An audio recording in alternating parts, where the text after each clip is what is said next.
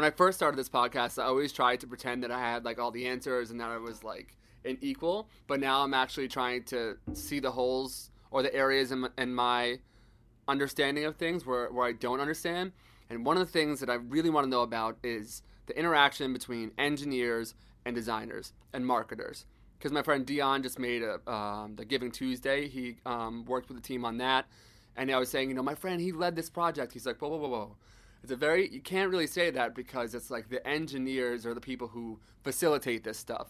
It's a group effort. But how does that work? So if you come here, like let's say, just hypothetically speaking, I get a job here. I have like a branding background. I have an understanding of graphic design, right? That's very different than somebody who is an engineer. So how does that process work? A lot of the time it's for designers, and in Creative Lab, we're just very humble in that we acknowledge that we don't know anything, and we remind people of that frequently. Yeah, the humility to... Yeah, because we are just... Questions, yeah, right? Definitely, because we are just trying to understand what the thing is that has been made. So it comes from, you ask a lot of questions, and you actually do pick up and learn a lot about the engineering process just by asking those questions. And that's how a lot of the projects get started and finished, right, is just by reaching out and saying, hey, I saw you were working on this really cool thing. What does that mean? Like, would we be able to do this with that?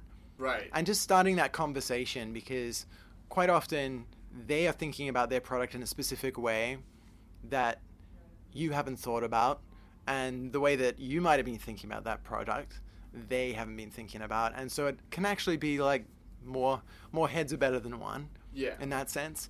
And I think the unique value that sometimes it comes having the marketing background or as a designer where you're thinking about interfaces that engineers aren't thinking about is that we kind of understand that touch point where the magic of the engineering touches people, and that like what's in between them is that interface and design and marketing. Like that's kind of where we are. Yeah. So we're trying to translate that real technical stuff, because these are people who they understand how to. So it's like MIT. I mean, I can just throw out a bunch of acronyms that I don't even understand. Like full stack, cloud platforms. Whatever. Like I don't understand those things. Yeah.